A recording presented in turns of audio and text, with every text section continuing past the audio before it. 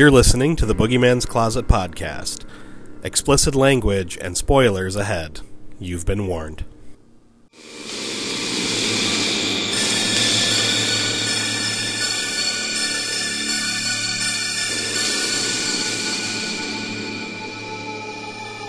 And we are back for yet another episode of the Boogeyman's Closet. As always, I am Mike Alvarez. Maurice Killifer. Susie Hunt. And we are here for our 4th anniversary special. Can you guys believe it's been 4 freaking years that we've been doing this? Grow up so fast. So yeah, this is our 2023 anniversary special. Now, normally in May, we do remakes. Like, we've done that since the start. But this year we did a little different, as you guys know, with a all Nightmare on Elm Street month. So we figured for our anniversary special, what better movie to do than the 2010 remake of Nightmare on Elm Street. It's an hour and 35 minutes, directed by Samuel Bayer, who basically just did a shit ton of music videos. And it kind of shows. Mm-hmm. Like, his only credits are music videos and a couple TV documentaries about music videos. So, yeah. Trapped in the closet. I wish he did that one. Well, let's go around the table and see what everyone thinks about this poorly received remake. Maurice, we'll start with you this time. What are your thoughts on this one? I like this movie. I think it's better than most of the sequels that were put out. Okay. Remake-wise, I go back and forth. I mean, Friday the 13th is my favorite. Yeah, Friday the 13th. Oh, the big three. Yeah, that's a solid one. It's tough between this and Rob Zombie's Halloween. I always go back and forth. Okay, for the number 2 spot? Yeah, like, it depends on how I feel or when I watch it, but I enjoy this movie. I love Jackie Earle Haley. Mm-hmm. I thought he was a great Freddy Krueger. I think since they're talking about doing it again, they should bring him back. Hell yeah. They're still talking about Kevin Bacon. Why? I feel like Kevin Bacon would do a good performance. I mean, I'm not saying he wouldn't, but I Jackie Earle Haley still. So. Yeah, no, I really liked his performance as Freddy. It was a completely different Freddy, but oof. Yeah. It was good. The cast was pretty good. See, I hate Nancy. Rooney Mara, I can't stand her in this. Yeah, but she's a good actress. She is, but in this one, I feel like she just phoned it in. Yeah. To it wasn't really Freddy's Nightmares. Exactly. That's phoned it in. There wasn't really much music-wise to really talk about. No, it was. I like the soundtrack, like the sound of the movie. But I know a lot of people hated this movie. I enjoyed it. I'm pretty sure I went to the theater and saw it when it came out. I know I did. I think didn't we go together? No, we could. This was one of those ones we kept trying to go together, but we couldn't figure out because I ended up going to see it with Jess and Amanda at the Elmwood Regal. Because I missed the last showing at the Regal out here, so I rushed out to the Elmwood to see it. Yeah, I think I ended up going with my brother, I think. Mm-hmm. But, yeah, overall, I enjoy it. A lot of people hate him as Freddy.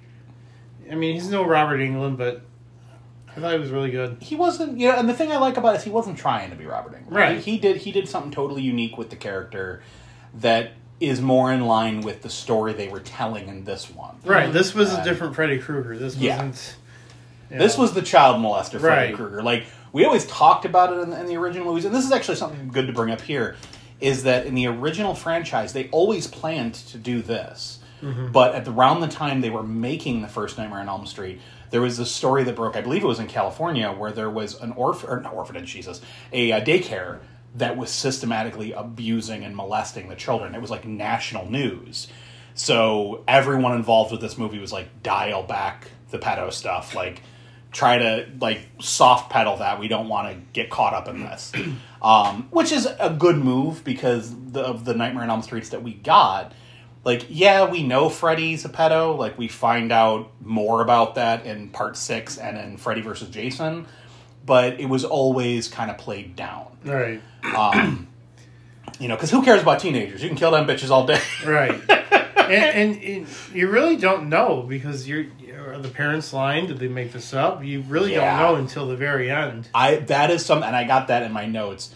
That's probably my favorite aspect about this movie, is them adding the wrinkle of, could he have been innocent? Mm-hmm. I don't think that they did enough with it, but I love that idea. Yeah. Like, it adds just a new layer of, like, oh, fuck, what's going on? Mm-hmm. Like, I really dug it. But we'll toss it over to you, Susie. What are your thoughts?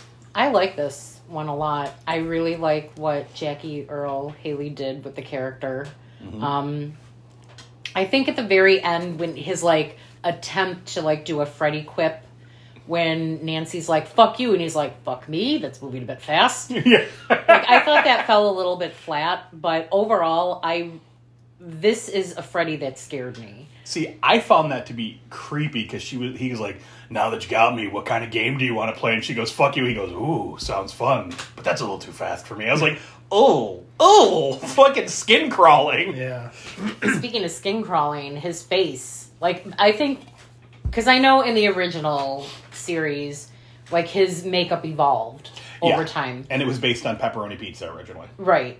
But this, like, I think that this was a truly scary looking Freddy. Yeah. Like, even, like, part of his jaw was, like, melted away. Mm-hmm. And, well, they based it on real burn victim photos, and it's like, you can see that especially around the eyes. Yes, because there's no lid. Yeah. No eyelids. It's so creepy. I also like the whole, well, maybe he is innocent, because when he's pleading, it really, like, almost convinces you. And I haven't seen this movie in quite a while, so I had to, like, take a step back and be like, no. I know how this ends. And watching it critically, when they find the Polaroids, I never noticed until I watched it yesterday that you don't see, obviously you don't see it, but you see flesh tone something. Yeah. Very blurry. I never picked up on that. Yep. It was always in my imagination before that we know enough about where this is going to know that it's implied that he was molesting. Yeah, but I mean, how did they make the kids forget in this one? Yeah, I think that's a little bit of a plot hole for me. It is, but I also, having, and I don't want to name names, but having known people that have gone through horrific stuff in their childhoods, sometimes it does get repressed to the point, like, certain things will be uncomfortable, but you won't know why, and then, like, it starts to come out in therapy. Well, so remember, they were like 5 at the time, right? And it was, you do remember things at that age, but there are other things.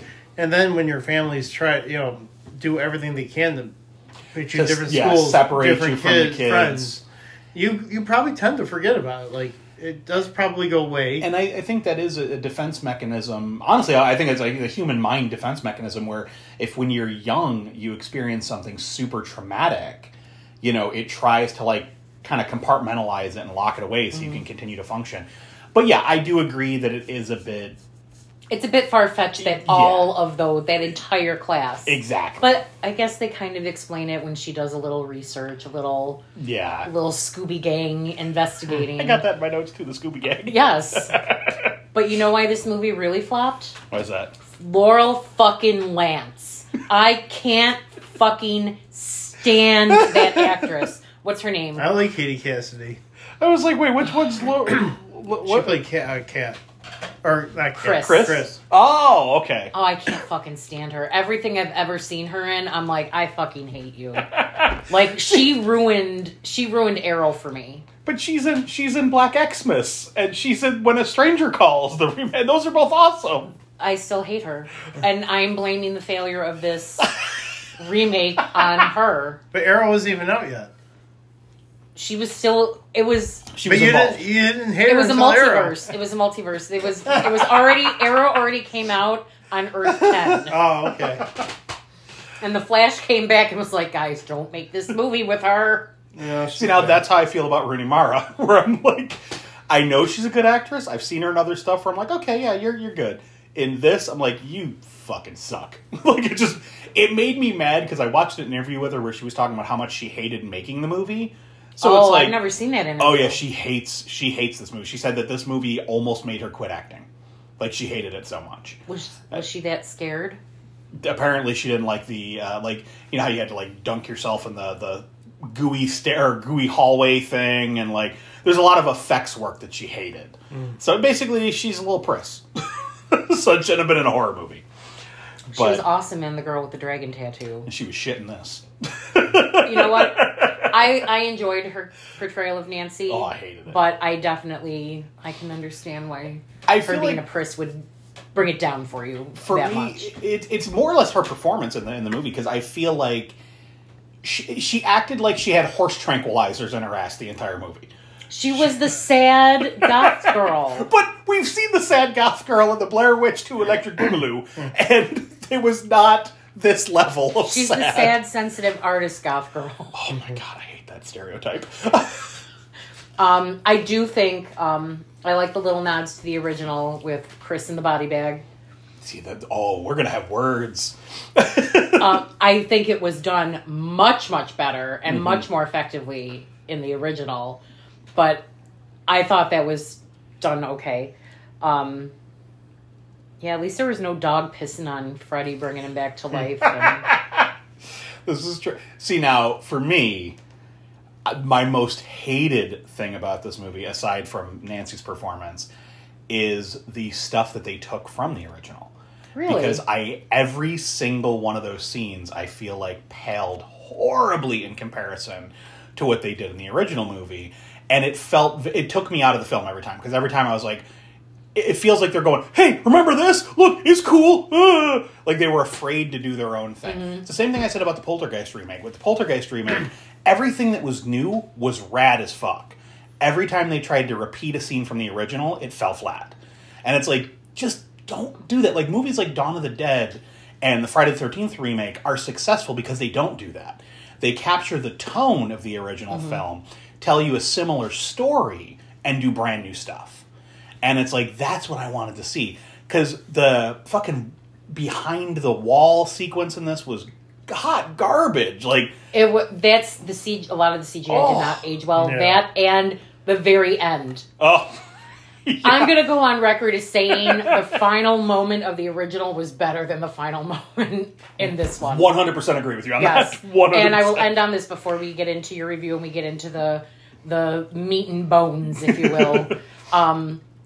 The way that he flickered the knives was so unsettling because you can just... One, it reminded me of the end of Audition. Oh, yeah, I could see that. So that glee, and also knowing that, he's a dirty kid toucher. Yeah. So he's like, oh, I can't wait to get Nancy. Yeah. I'm getting shivers talking about it, but I was watching it last night, and I was like, this is really unsettling. But that's one of those things that's different that makes it better. Yes, I agree. Yes. That's one of the things, in fact, one of my favorite things about this is his performance as Freddy. And I love what he did with the character. The claw thing to me reminded me, it was very insect-like. It reminded the way he held his glove up. It looked like a praying mantis ready to strike. Well, he was the groundskeeper, right? And in the flashback, we see him with digging with the claws, and it just I don't know that flicking sound was so creepy and unsettling, and his weird little chuckle, every time, when he would. That's not like Butthead.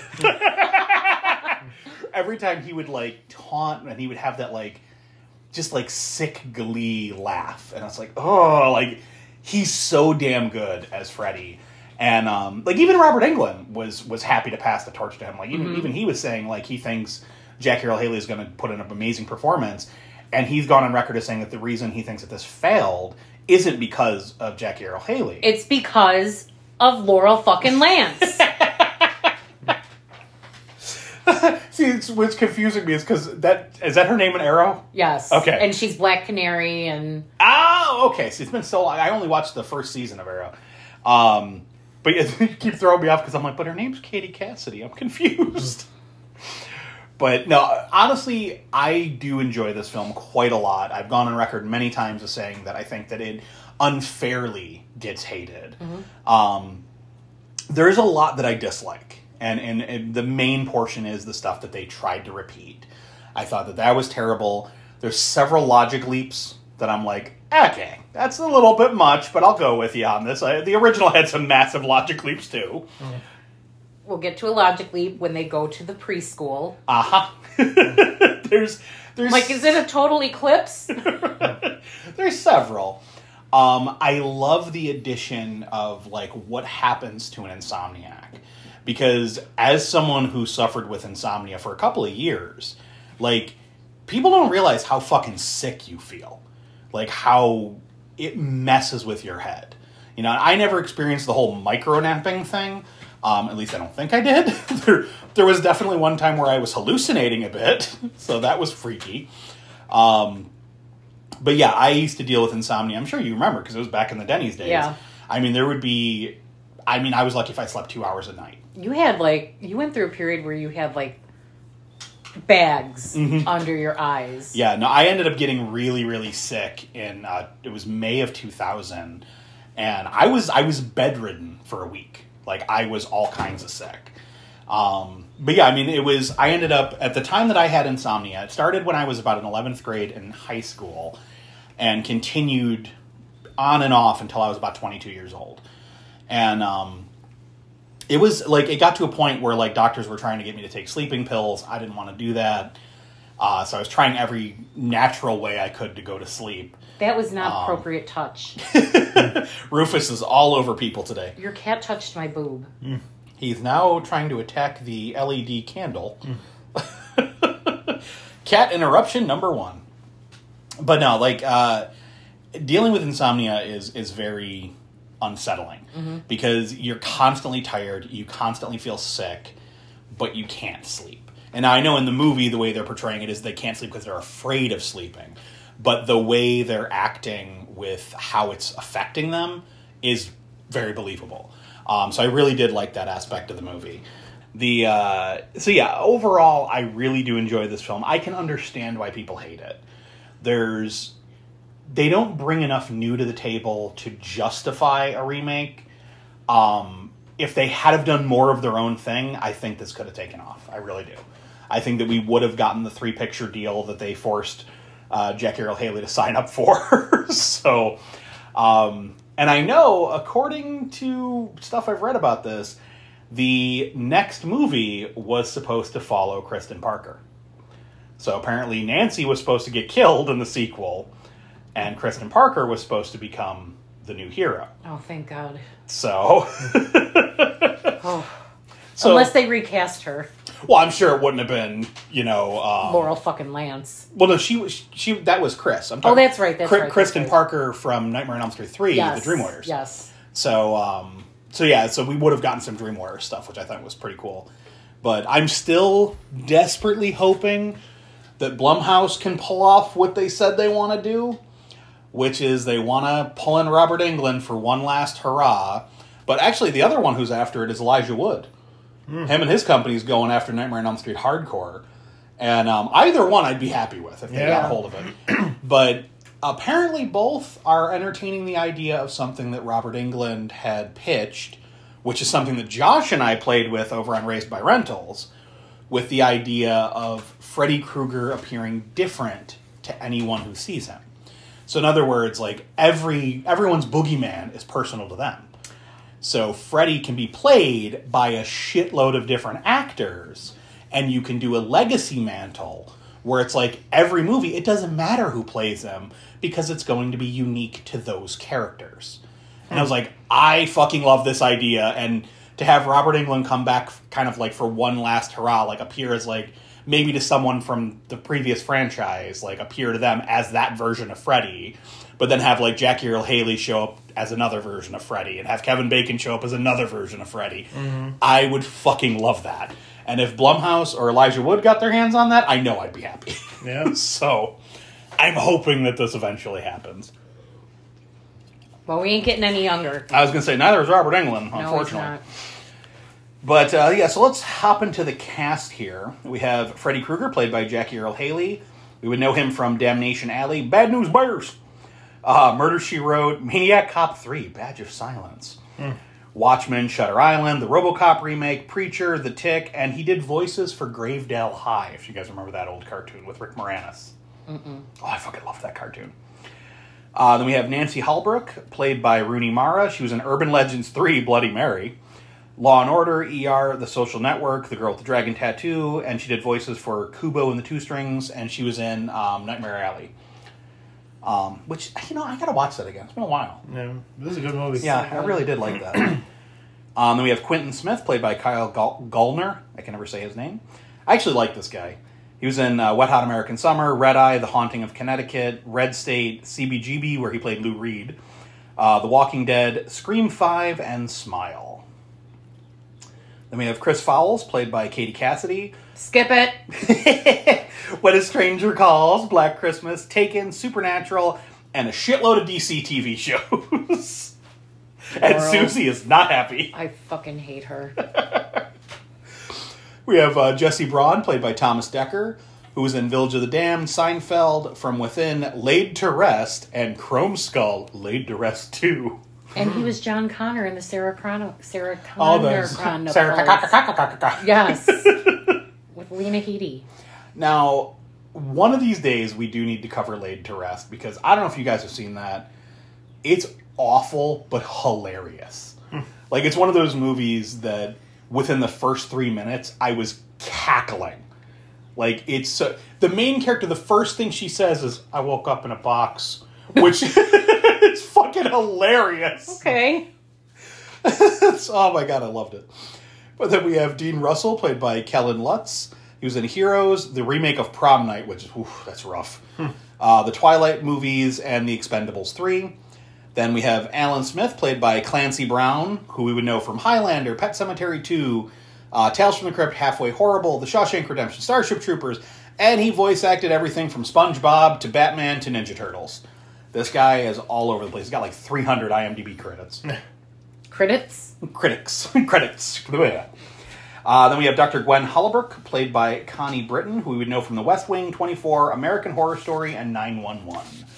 A lot more people in this, like, forget his name, but the kid on the, like, who's doing, like, the little streaming things that we see, he played Chewie in the Friday the 13th remake. So he was killed both by Remake Jason and Remake Freddy. Oh, okay. So, thought that was kind of fun. But he's in it so briefly, I didn't put him in the credits. But, so for anyone who has been living under a rock and doesn't know anything about Nightmare on Elm Street, the plot is the specter of a disfigured man haunts the children of the parents who murdered him, stalking and killing them in their dreams. So, if you know Nightmare on Elm Street, you know what this is about. But we open with a montage of children on a playground, juxtaposed with photos of children with their eyes scratched out and blocks spelling out things like stop and bad as the credits roll.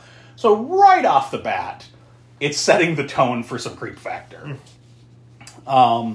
We cut in on Springwood Diner in the middle of a rainy night, where we see Dean Russell sitting in a booth by himself. Oh, wasn't the Craven? Yeah, I know, right? The Springwood Diner. Very basic. He asks the passing waitress for some more coffee. She completely ignores him and disappears into the back, making Dean realize he's completely alone. Immediately making us as a viewer wonder, is he in a dream or not? He follows her into the kitchen and sees all kinds of things on fire and just like this is normal. Like a pig's head. Right. Hello? And there was a Hello? flame shooting up and licking the ceiling. And she's just walking with the... Hello? Hello? I want some more coffee. Well, I guess I'll just have this pig's head. Like... But, like, seriously, who walks into a kitchen and sees columns of fire and it's just like, that's how a kitchen looks.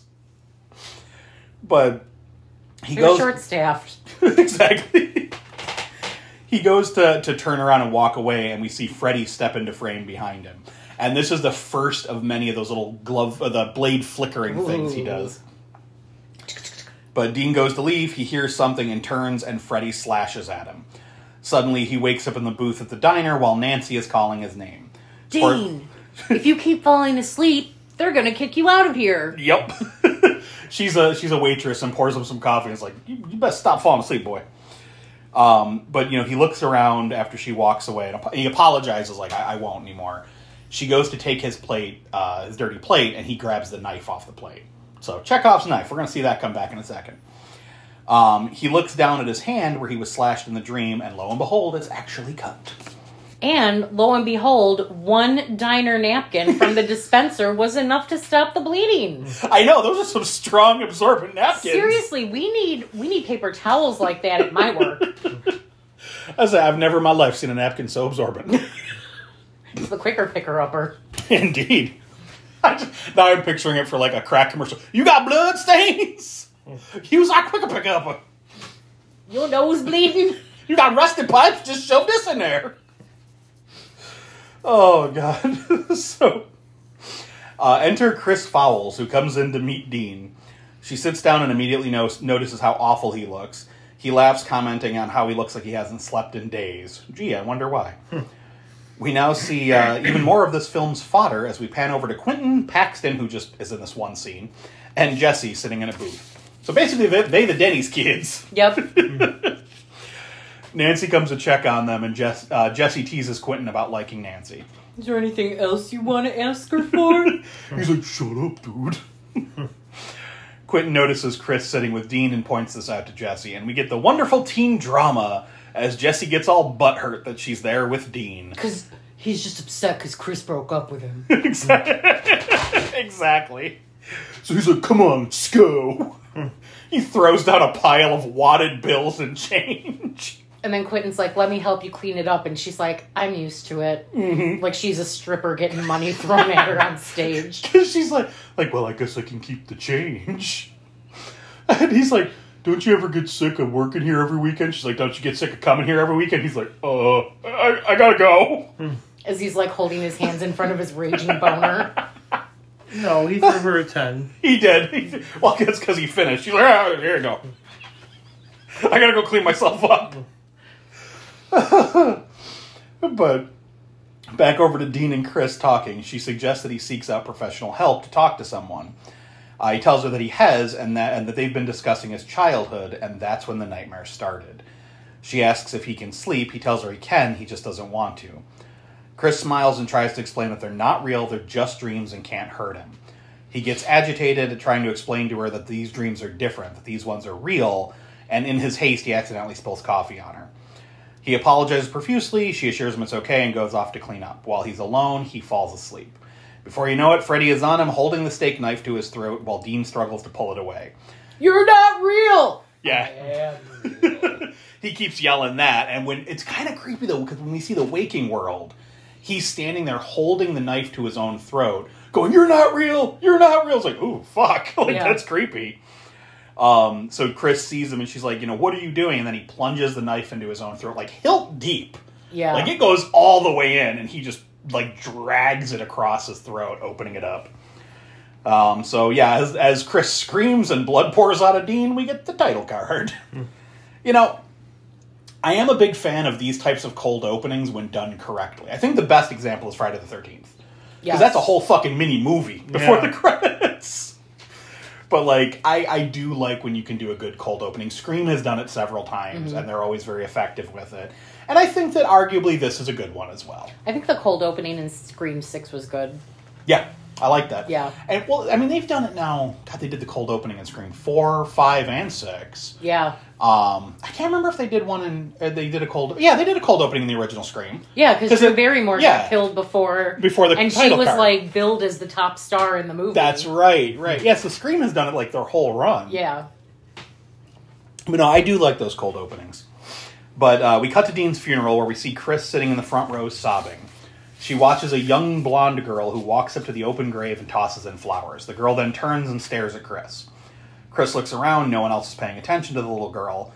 Then she looks back at the girl and sees 4 bloody slash marks across her chest. Those were some big-ass slash marks, too.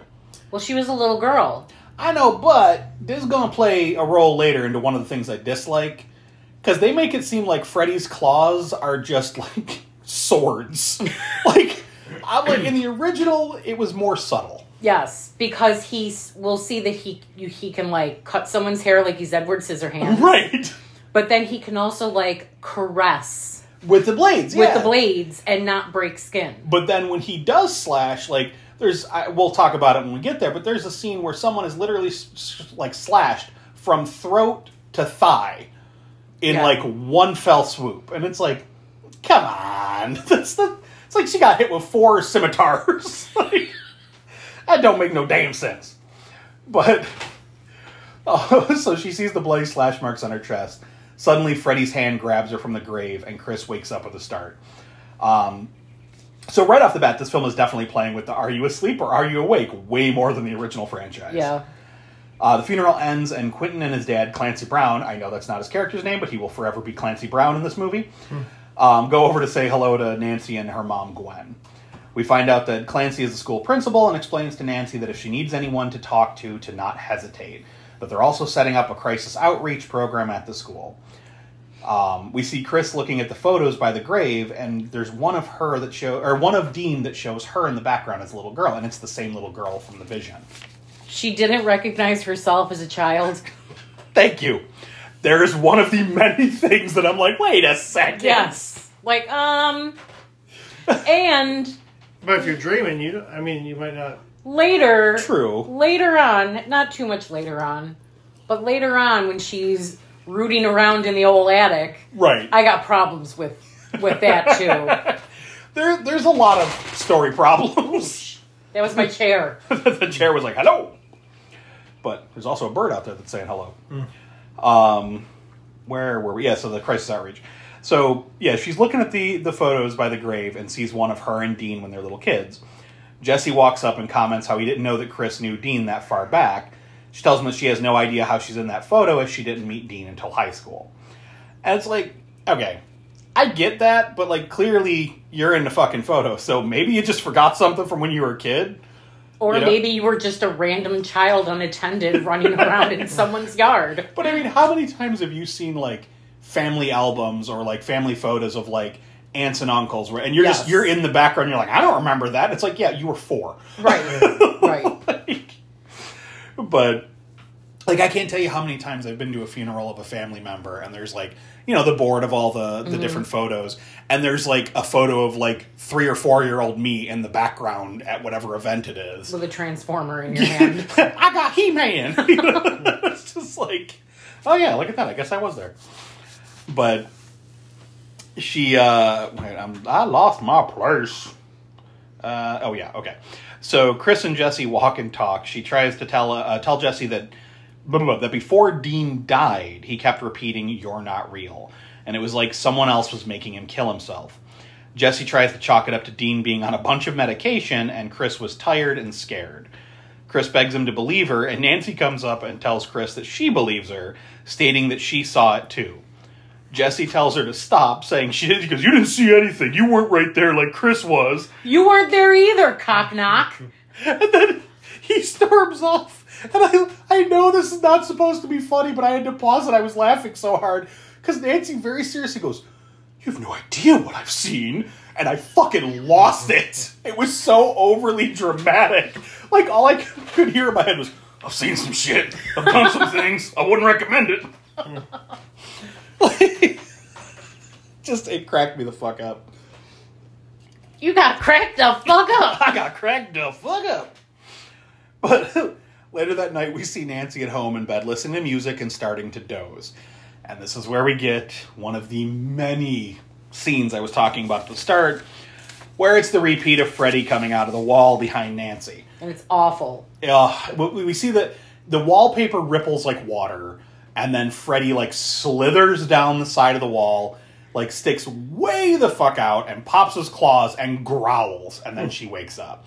Whereas in the original, Nancy was asleep, and you just see the creepy, like, hands and face slowly stretch the wall out over top of her, and then when she starts to move, it just slowly goes back in. Mm-hmm. It's so subtle and creepy. This was just like, we can do things with computers. It was really bad. Oh, Mr. Mushnick. Oh, I fucking hate it. But so we cut over to Chris at her house looking through old photo albums. There's a bunch of photos missing. And she, like, hits the page on the photo album. Like pets it. And she pets it, and her mom comes in, she's like, "I'm a fucking idiot. Where are the pictures of me when I was a kid?" And her mom's like, "Well, dumbass, they're probably tucked away in the attic above the garage." Back in storage with all the other shit from when you were a kid. Yeah, no, it's pretty bad. Have I said I don't like her? But I love it because she's like, "Well, today at the funeral, I saw a photo of me and Dean, and I didn't know I knew him before high school." And she's like, she asks her mom about going to school with him when they were kids. And she goes, "I don't know, who the hell can remember anything from when they were 5? And I'm like, you've clearly never talked to a millennial or a Gen Xer. Because, sadly, we remember everything from our childhoods because that's when we were happy. Yes. But later that night, after Mom goes to bed, Chris makes her way to the garage and goes up into the storage room looking for the old photos. Along with the photos, she finds the blue dress, complete with slash marks. Why the fuck would you save that? Thank you! I was questioning the same thing. Why was this not turned over to... Well, I know it's not turned over to the police, but why was it, like, not thrown out? Like, or burned. Right. Let's just burn it. Get rid of it. But, I mean, it'll make sense in a moment. But the lights... Does it, though? Well, yeah, because it does. The lights go out. Chris looks around the room with a flashlight. Shaking. Oh, shaky hand. Shaky hand. She looked like Courage the Cowardly Dog. She totally did. Suddenly, Freddy tackles her to the ground and says, "Remember me," as she screams. So Chris wakes up screaming, it was all a dream, or was it? So, yeah, this, like, maybe they didn't save the blue dress, because all we saw was a dream. That's true. I mean, we can't really confirm or deny. So, Well, you don't see it again, so I'm assuming it was just a dream. I would hope so, because if you save that shit, that's weird. But the next day at school, we see Chris in class. She looks tired. Gee, I wonder if she's going to fall asleep. As the teacher drones on and on about the Spartans, Chris thumbs through her textbook, which is showing increasingly graphic illustrations of medieval torture. Okay, that was not in any high school textbook. Well, no, that's in the dream. Oh, that's right. That's right. Because she's turning the pages until she gets to a picture of Freddy's claw with blood splattered on the page. That's right.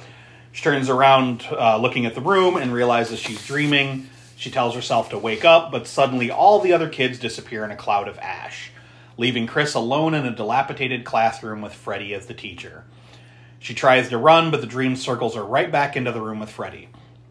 He talks to her like he knows her and corners her in the room with a claw held up like a praying mantis. Like, that creeped me out. He was like holding it up like he was going to strike at her.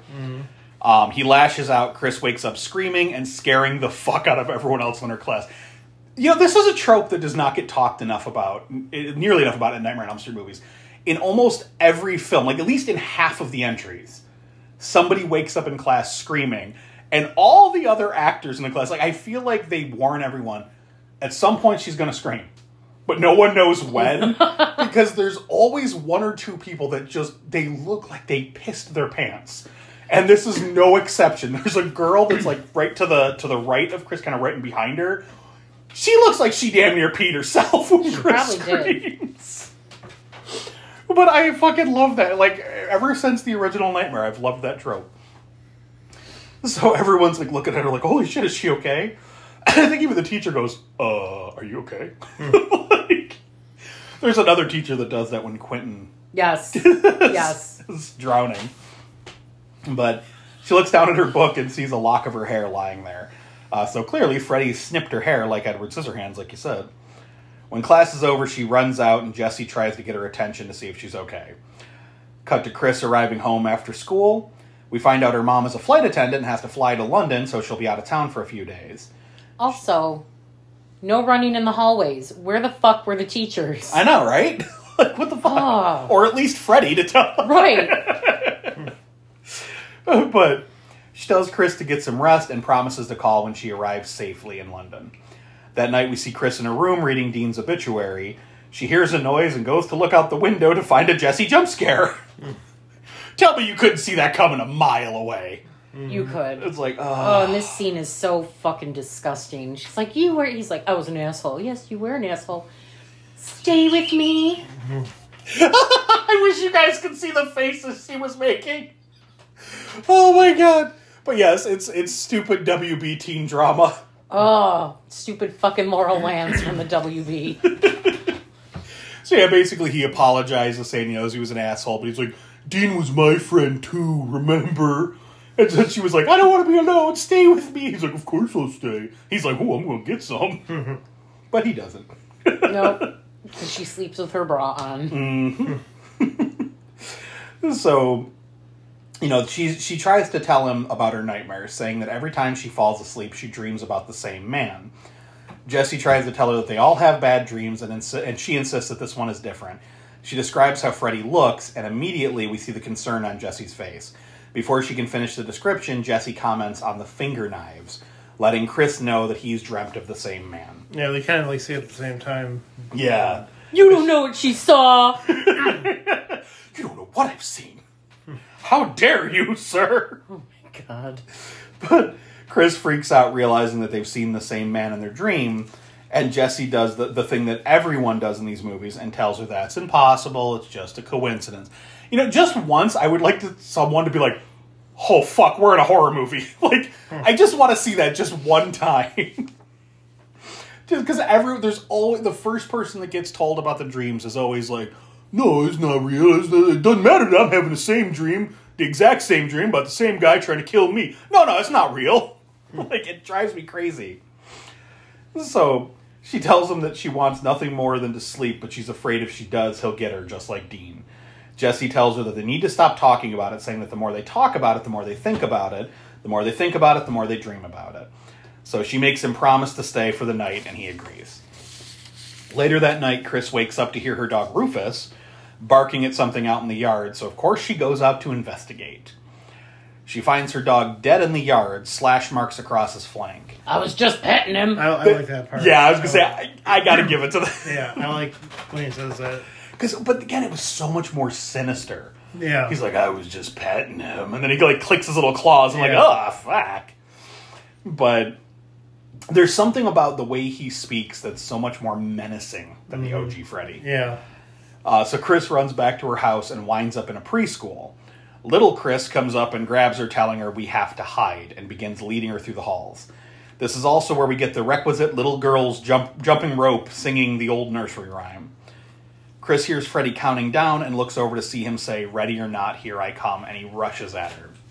She wakes up back in bed, tries to wake Jesse up, but he just grumbles and rolls over. Chris gets up, washes her face, and eventually comes back to bed. When she lies down, Freddy is now laying where Jesse was, and he says, found you, and jumps on her. That's creepy. Yeah, that was creepy. In the waking world, we see Chris shaking and screaming. Jesse wakes up and tries to get her to wake up. He's thrown back when Jesse is picked up into the air and thrown around like a fucking rag doll, bashing into the walls and ceiling. Then this is where we see the gigantic slash marks appear from her fucking collarbone and go like they're down to her vagine. And they're the length of her body. So like, how did he spread his fingers out to be human torso sized? Piano playing. There you go.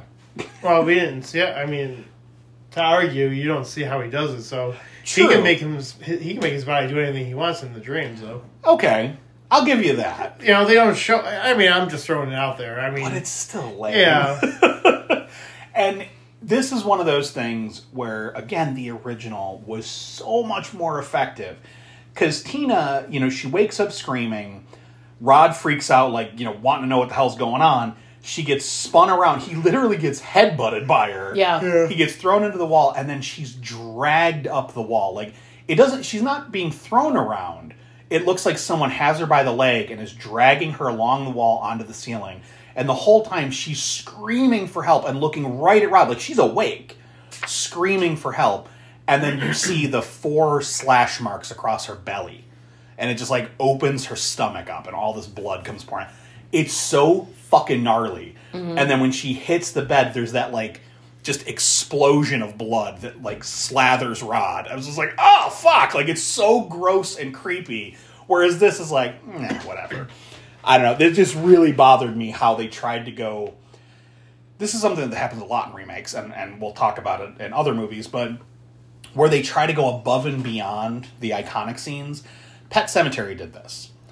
Everyone knows the Gage slashing the Achilles tendon sequence. In the remake, dude gets stabbed through the ankle, and then it gets ripped out. And it's like, it's so much less effective because it's so over the top. Yeah. Whereas the original, just the quick slice with the scalpel. Mm-hmm. Still, to this day, I can't sit with my feet hanging off the bed. Like in Hostel as well. Mm-hmm. It's just... Ooh. You're free to go. Sleesh. Like, fuck. So, yeah, she gets, she gets thrown around. And then once she drops to the bed, blood splatters Jesse. He freaks out and takes off running. When he rushes out the front door, he sets off the home alarm. And he runs through the neighborhood in a panic, and we hear some random guy yell, hey you, I'm calling the cops. And again, I fucking lost it. Because it's just this random disembodied voice from one of the suburban homes yelling at him. And the cops all knew exactly where he was, too. Right. They showed him so fucking fast. Yeah.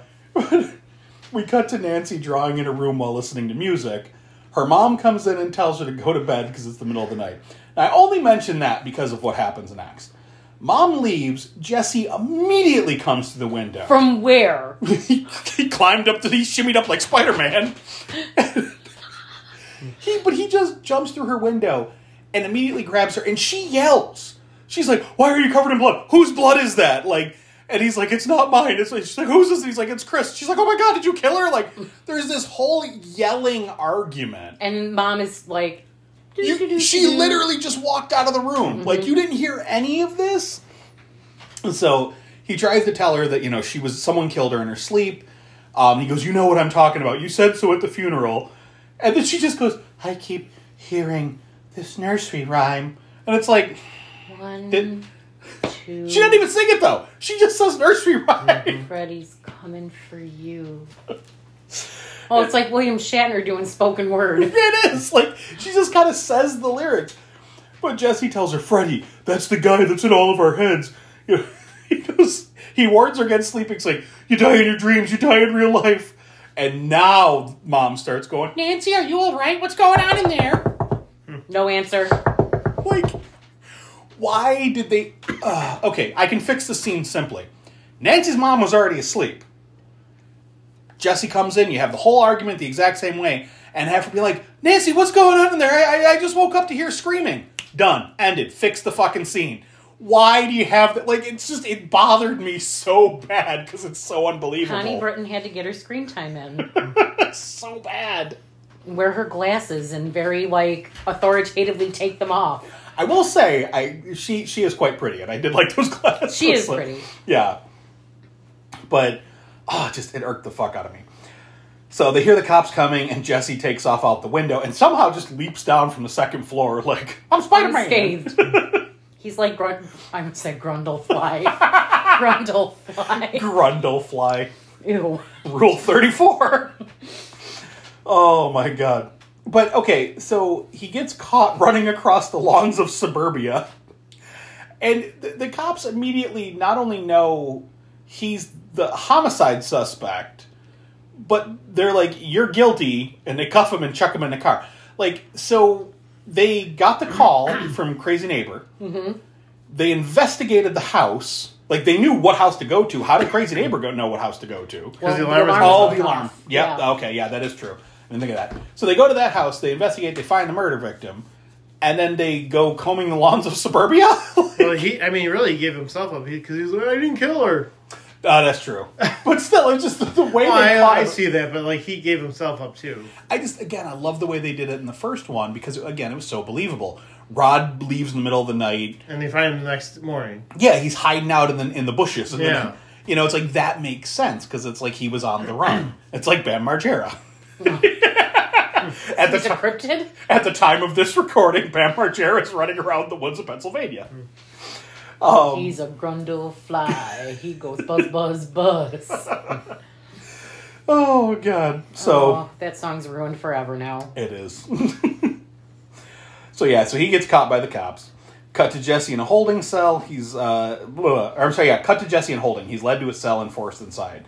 I love how his cellmate jumps down off the top bunk, mean mugs him. He's like, I'm just kidding, I'm going to lay here. Yeah. He lays down at the bottom. I'm taking the bottom now. I'm a bottom. You got the top, homie. Oh my God, and then Jesse starts beating himself up to stay awake. And the dude's like, shut the fuck up, I'm trying to sleep. Jesse's smacking the sides of his head, I want to go back to the blue room. Yes. Very much like the dude in that. In Cube. Oh my God. So we cut to Nancy calling Quentin to tell him what happened. This is where Act 1 ends. What are you guys how thinking? You said if I needed someone to talk to, I could call you? I need someone to talk to. Chris is dead. Jesse done did it. So what are you guys thinking now? I still like it. I mean, aside from the blaring...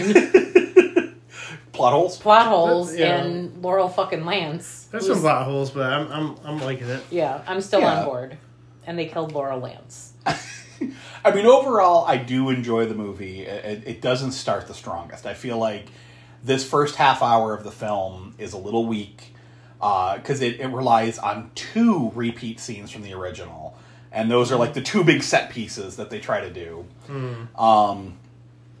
You know, and there's a lot of like jumping around. Like, what did Nancy see? She's like, you don't know what I've seen. Okay, so what have you been seeing?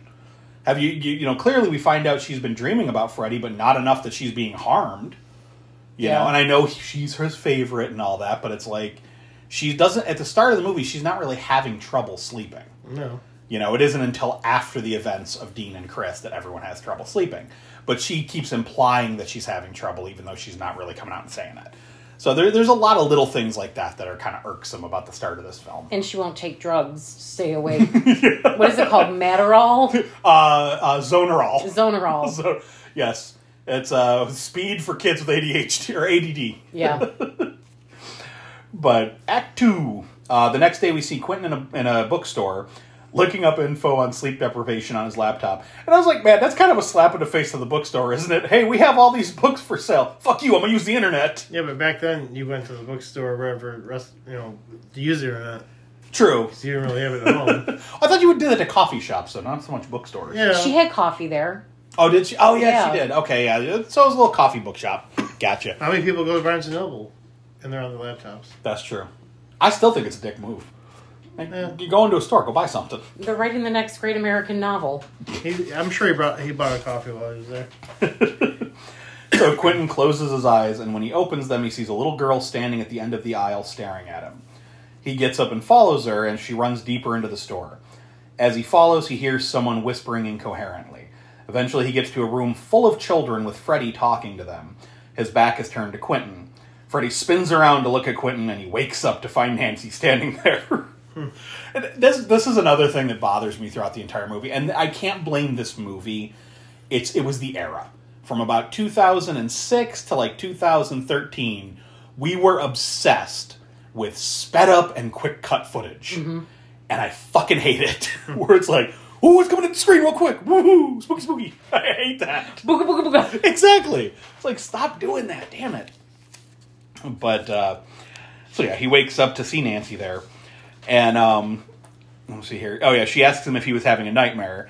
He tells her, yeah, and she simply says, Freddy, and Quentin looks afraid. So, you know, it's like, we don't get a lot of, like, backstory between the two characters talking about their nightmares, just kind of affirmation of, like, you're having bad dreams too? Oh, yeah, me too. Freddy? Yeah. Claws? Yeah. Yep. Burn Man? Sure. Like, it's a lot of that. Back to Jesse in jail. The guard comes to get him and tells him his folks posted his bail. Jesse gets up and follows the guard. Suddenly the guard is gone, and Jesse realizes something is wrong. He turns around, looks behind him, and it's now a solid wall. Turns back around, and the lights go out. When they come back on, he's in a boiler room where he can hear Chris calling out for him for help. And this is one of my favorite lines of the movie. What's that? The one that Freddy's about to say. Oh, okay. Yeah, he turns to see Freddy walking toward him, scraping his claws along the metal. Jesse runs and finds himself face to face with the corpses of Chris and Dean. Suddenly, Freddy is right behind him. And yeah, this whole sequence, I wrote the whole thing down. Jesse asks, "What do you want from me?" And he grumbles like, He goes, "I don't know, Jesse. You think you can turn back time?" And I was like Cher? And he goes, "Answer me." And he goes, "No." He goes, "Do you think you can bring the dead back to life?" He says, "No." And he goes, "No, I didn't fucking think so." Jesse screams and falls to the floor, cowering as Freddy closes in on him. And he just laughs and goes, "Why are you screaming? I haven't even cut you yet." Yeah. It's like, oh, I love that line. It's good. That's my favorite line in the movie. Well, because again, it solidifies Freddy as like he's playing with his victims. Oh, yeah. He's enjoying this. But he's not being a ball buster like Freddy Krueger. He's not busting your chops. Right. He's trying to creep you out. Yeah. It's like, oof. But Freddy disappears, leaving Jesse to wonder where he went. Suddenly, his claw bursts out through Jesse's chest in a shower of blood, because we have to have shit fly at the screen in 2010. Yeah. You know? It was that era. Oh my god. Poor cellmate. I didn't do it! I'm fucking innocent, man. I laughed so fucking hard at that. The worst part is they say he died in his sleep. Yeah. His chest fucking exploded. But he died in his sleep. Natural causes of chest explosion. But yeah, it's like we see him in the waking world. His cellmate is standing in the corner, clearly terrified because Jesse is just standing asleep in the middle of the room.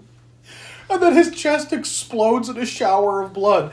And like Susie said, he just jumps over the corpse and starts pounding on the door going, "Let me out, I'm innocent, I didn't do it." Oh my god, I was crying, I was laughing so hard. But back in the dream, we see Jesse hung up by his feet, gasping for air. Freddy runs his claws down and saying, Yes. Yes. He goes, Did you know that after the heart stops beating, the brain can still function for 7 more minutes? We got 6 more minutes to play. And, it's that creepy. And as Jesse like gurgles out a scream, I was like, fuck. That's disturbing. But yeah, that's the thing. Like, there's this like unbridled rage behind this Freddy. Mm-hmm. Whereas like with the original Freddy, like yeah, he was having fun fucking with people. Like he definitely enjoyed the kill. But he was more like Maury said, he's busting your balls. Yeah. You know, he's the bully that's going to give you a swirly before he beats the shit out of you. Yeah, this Freddy's vengeful. Yeah, this Freddy's going to like cut pieces of you off. He's the old school god. Mm-hmm. It's creepy. But Old Testament god, that's what I meant to say. I kind of figured. Okay. Back at the bookstore with Quentin and Nancy, Nancy is having a hard time staying awake.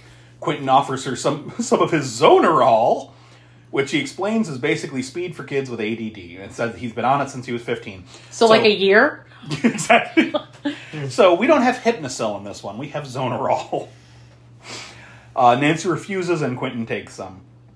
While looking over the books, Nancy sees the Pied Piper of Hamelin, and Quentin explains that it's something he saw in one of his dreams. And he explains the story of the Pied Piper, how, the town fucked over the Pied Piper, so he came back and stole their kids away. So it's like, I like the addition of like drawing the parallels between this, because it makes you question, wait a second, was he innocent? Like, what happened here? Yep. So again, I feel like they didn't do enough with it. It was right there, and it's like, it was such a good idea. But Nancy explains that she's been dreaming about children as well, and a school. Quentin tells her that it has to mean something, but they're running out of time. He goes on to explain the dangers of sleep deprivation, and basically how once you pass the 70-hour mark, your brain attempts to shut down functions to recharge briefly, resulting in micronaps where you won't know if you're awake or asleep. And eventually it'll shut down altogether, inducing a coma where you have no choice but to sleep. That's fucking scary. Yeah. But that night, Nancy asks her mom if there's any connection between Chris, her, Dean, Jesse, and Quentin. Mom is a horrible fucking liar. She so is! She's like, maybe we went to school or something like that? And she's like, I don't think so. She has no fucking poker face. Do we ever know anyone named Freddy? I don't recall. Yeah, as she shits a brick. Yeah, her eyes are darting back and forth. And then she's like, "Goodbye, child of mine. I am not lying to you," and goes downstairs, and she's clearly we know who she's calling. She's like, "It's Gwen. She's remembering." It's like Nancy's starting to remember. So yeah, we technically don't know who she's calling yet. We're gonna find out. I mean, we know who she's calling. Sure, I'll be honest. The first time I watched this, I was like, who is she calling? I thought, like, was she calling a doctor? Was she calling, like, one of the other parents? Because we don't really see the relationship between them yet until the flashback. Until the flashback. Yeah. That's true. She was So, calling like, Clancy Brown. Yeah. He was like, hello, Mr. Squidward. She wanted some of his Krabby Patties. Ooh. Oh, God. Okay, so now this part... Ew. I feel like on Urban Dictionary that would definitely have some kind of... Oh, and she's looking it up. Yep, continue. So now, this is something that irked the shit out of me. But you guys tell me if this makes sense. So we see Nancy getting in the tub. And the way she gets in the tub, so that the camera is from, like, the doorway, looking at the tub, which is sideways when lined up at the door. She gets in with her back to the door. So she sits down from side to side instead of end to end, and then does this little spin shimmy So I'm like, is this how skinny people get in a tub? Because my fat ass can't do that. And I don't know why it irritated me so bad, but it really did. I was like, are skinny folks just out here doing this and I just can't? But anyway, Nancy sets an alarm on her phone and leans back in the tub and falls asleep. Of course, we mimic the tub scene where Freddy's glove reaches up out of the water and starts to reach for her. But unlike every other reused scene in this movie, this one actually works because they do something different with it. Nancy's mom knocks on the door, causing the glove to sink back in the water as Nancy wakes up. Her mom tells her goodnight and tells her that she's going to bed. Uh-oh, you found Krabby Patties, didn't you? This is the only good one. When an individual who has a crab tattooed on their ass sticks their bare ass in someone else's face. Hey, look! What's his face passed out on the couch? I'm gonna give him a Krabby Patty. What the fuck? Oh, Urban Dictionary. You don't disappoint. Nope. So, after her mom tells her goodnight, Nancy gets up out of the tub and gets dressed. She goes into her bedroom and sees snow everywhere. She turns around and suddenly Informer. That's what it's like name. Lick it boom boom down. Oh, whatever happened to snow? He melted. Like Frosty? Yep. But he won't come back again someday. There's no magic left in that hat. He got licked boom boom down. That sounds dirty. Oh, God. I'm gonna leave that one alone. So, like I said, she turns around and suddenly she's outside of an old preschool called Badham Preschool. Freddy pops up next to her, calling her his number one and his special little Nancy. That's fucking creepy. Yeah. And he starts running his claws down her arm and grabs her hand while licking her face. That is so fucking nasty. Mm-hmm. Even during sexy times, just don't lick someone's face. Just don't. It's weird. It's fucking weird. I don't like it. Do you know what licks my face? My cat. Exactly. Licks my nose. My dog licks my face. Yeah, it's weird. Don't do it. But she tells him, I set an alarm, and he smiles saying, you did, in your dream. So it's like, oh, that's fucked up. So she's been dreaming this whole time. And then, oh, God, he laughs, and this one line is so creepy. He sniffs her and goes, you smell different. I'm like, oh, fuck. Because, girl, you'll be a woman soon. I was like, Jesus, that's disgusting. But suddenly Nancy's phone rings and wakes her up. She answers, and it's Quentin. He tells her Freddy got Jesse. He died in his sleep. Nancy tells him that she just saw How does he know this already? I know, right? This is, again, these logic leaps. Carrier pigeons in the jail. The cellmate sent a carrier pigeon out the window. But Nancy tells him that she just saw Freddy, that she fell asleep and saw him. Quentin tells her he's coming over, and cut to the two of them in Nancy's room looking up info on the preschool. Because Nancy, obviously tells them that it was Badham Preschool, so they look it up. There's no pictures. There's no pictures, but they do find info on it. You alright? Hang on a sec. Uh-oh. She's got the consumption. I'm choking on air. Alright, I'm okay. Don't die. There's no dying in podcasts. There's no dying in baseball. But yeah, they do look up info on it because they find out that it was across town and it closed down years ago. Across town, which we're going to find out exactly how long it takes to get there in a few minutes. Exactly. But Nancy shows him that she drew a picture of it from her dream when she woke up. Neither one of them recognize it, though, and they're both confused on how this guy in their dreams is connected to a defunct preschool. Now, would you have been able to draw... Okay, so she fell asleep in the bathtub. Mm-hmm. She's all dried, brushed her hair and everything. Would you have been able to draw that detailed of a sketch? No. I've definitely drawn things from my dreams, but nowhere near that detail. Like, I've watched your time-lapse sketches, and they're good. But I can't... No. And I think you're a great artist, but I don't think you could draw something like that. Oh, hell no. And it was like, what, 20 minutes? It's like, no, I can't do that fast. But so Nancy tells him that she's sure her mother is hiding something from her. Cut to morning, we see Quentin and Nancy rifling through her mom's office looking for anything. Eventually, they find a photo hidden under one of the drawers in her cabinet. So the photo is in a manila envelope, which is flush with the bottom of the drawer. Yet, when Nancy goes to close the drawer, there's something stuck. Mm-hmm. So you think, ooh, there's a secret compartment. Or wouldn't you expect, like, the envelope to be, like... Wedged in the back. In the back, or maybe crumpled up now. Nope. Pristine condition. And just laying underneath the little slidey part of the drawer. Yep. It doesn't make any damn sense. And then Mom comes in and she's like, what are you doing? Well, first they look at the photo. Oh, yes. And we see it's a preschool photo from Badham with all the kids. Nancy, Quentin, Dean, Chris, Jesse, they're all there. So they flip it over and we see all their names listed on the back. Then, Nancy's mom catches them. She's so calm. What are you doing? Why are you in my office? What are you doing? You lied to me. No, I didn't. No, I didn't. Give me the photo. You lied to me! I didn't lie. Like... She just keeps, like, calmly talking. And you know what? That's a situation where the more calm the other person is, the more infuriated you get. And Nancy definitely did. Yes. She got pissed. I hate you. I wish you weren't my real mom. I'm going to go live with Quentin. But... Clancy Brown. He cooks Krabby Patties. But... Oh, Lordy. Oh. But... I'm picturing him with a tattoo of a crab on his ass. It's like... Oh, God, what was the Highlander bad guy? Was it the Kurgan or Kurgan? I can't remember. Oh, I don't remember. Oh, God.